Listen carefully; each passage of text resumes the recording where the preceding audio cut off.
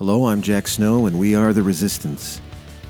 Welcome to our podcast, The Avalanche of Resistance, where you'll hear reports about vital grassroots activism across the web and beyond. Parkland students stood up and they did what nobody else has done before. They've taken on the establishment. They've started working for real change. They took on the politicians, they took on the NRA, and they called us out on our BS. Of course, the standard practice for NRA and its supporters is to co-opt God and patriotism, to pretend as though somehow or other they're representing some greater good or some righteous act. And yet, in the process of all this, they overtly attack the victims, those who speak out against them. They condescend. They pretend like these kids don't understand what it's like to be in a war zone. They apply this NRA's mutated version of Christianity, which Gary Lederman has referred to in essays as Republicanity. To illustrate our point about the difference between Christianity and Republicanity, let's start with the Bible verse, Matthew 18:6. But whoso shall offend these little ones which believe in me, it were better for him that a millstone were hanged about his neck, and that he were drowned in the depth of the sea. What do they mean by believe in me? Whoso shall believe in me? Well, it's people who actually practice. It's people who call out his name and say, I'm a believer in Jesus. It's that person ahead of you in traffic that has the fish on the back of his car. It's that person at work who wears a cross around their neck. That's who claims to believe in Jesus. These are the same people that seem to be putting guns before kids. At least they're the loudest ones. But it says, who believes in me? It's better for him that they're drowned in the sea with a millstone around their neck. Essentially what that's saying is that people like Dana Loesch have been promised eternal punishment. The thing that we have to remember here isn't just that this mutated Republicanity has it all wrong, which they do. It's that the Parkland students have it right. The Parkland students' quest is not only right, it's righteous. Let's take, for example, from 1 Peter 3:14. But even if you should suffer for what is right, you are blessed. Do not fear their threats. Do not be frightened. What's unrighteous about trying to protect the lives of future generations? They can't stop what happened at Parkland. They're thinking about the kids that are going to come after them at some other school, in your town, the school that your kids go to, where some other kid can suffer the anguish of losing their friend, where some other parent can suffer the anguish of losing their child. Let's take 1 Thessalonians 5:15. Make sure that nobody pays back wrong for wrong, but always strive to do what is good for each other and everyone else. For everyone else. Again, what are these kids doing? They can't stop what happened. Parkland is done. It's over. The kids there, the 17 people there have died. The 14 people are injured. We can't undo that. It's done. So what can we do? We can stop it. These kids started a hashtag, never again. Don't tell me that's not righteous. Let's take Philippians 4:8. Finally, brothers and sisters, whatever is true, whatever is noble, whatever is right, whatever is pure, whatever is lovely, whatever is admirable, if anything excellent or praiseworthy, think about these things. And according to the King James Version, it says, seek after these things.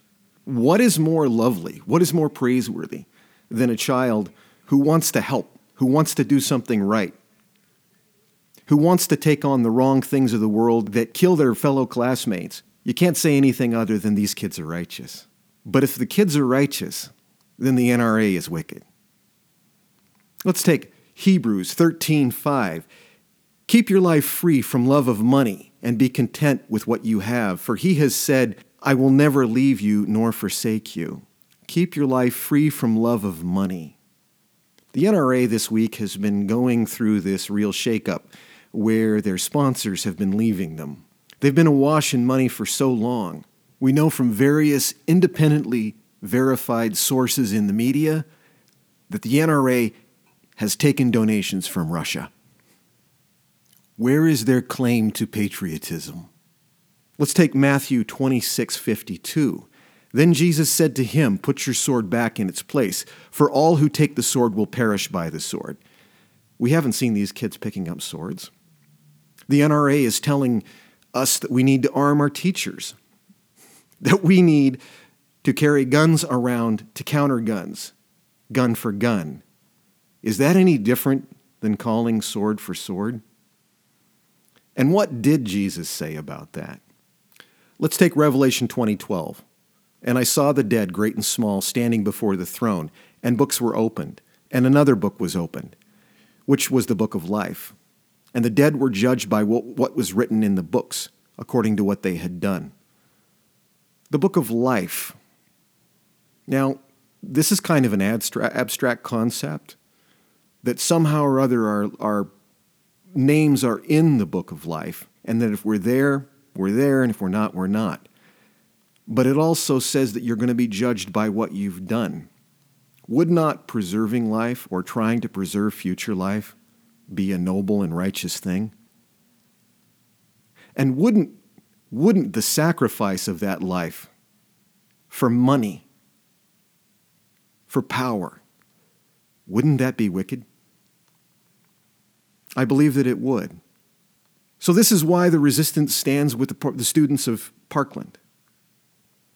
It's because we believe all of the things that Republicanity claims to believe, but doesn't practice. We believe we should practice what we preach. We believe that this generation of adults will be judged by what we have done for our kids, which is not enough. As with Matthew 18:6, we believe that those who harm children by action or inaction will experience the greatest punishment. And if God doesn't get you, the history books will. Because this generation of kids, like the Parkland students, will write the history books. We also believe Matthew 7:22.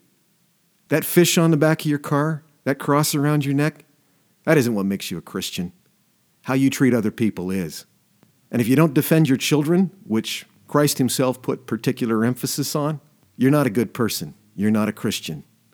He doesn't know you. And finally, let's talk about Philippians 4:8. The Parkland kids have inspired us. Their quest is nothing less than pure. These kids are admirable. They're praiseworthy. They deserve our support. And finally, a confession.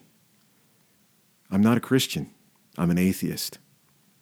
But I know a real Christian when I see one. I know the difference between preaching and propaganda. And so do most of you. In Isaiah 11:16, it talks about how the lion lays down with the lamb, how the leopard lays down with the kid, and a little child shall lead them. Do we have the courage to allow children like Emma Gonzalez and David Hogg to lead us to an America where school children don't have to fear gun violence? I know that we do. We've taken on bigger things than this. For the first time, we've seen an avalanche of resistance against the NRA's perverted Second Amendment. The Second Amendment guarantees that states can have a well-regulated militia. It grants states the power to regulate firearms. I'm Jack Snow of the Resistance.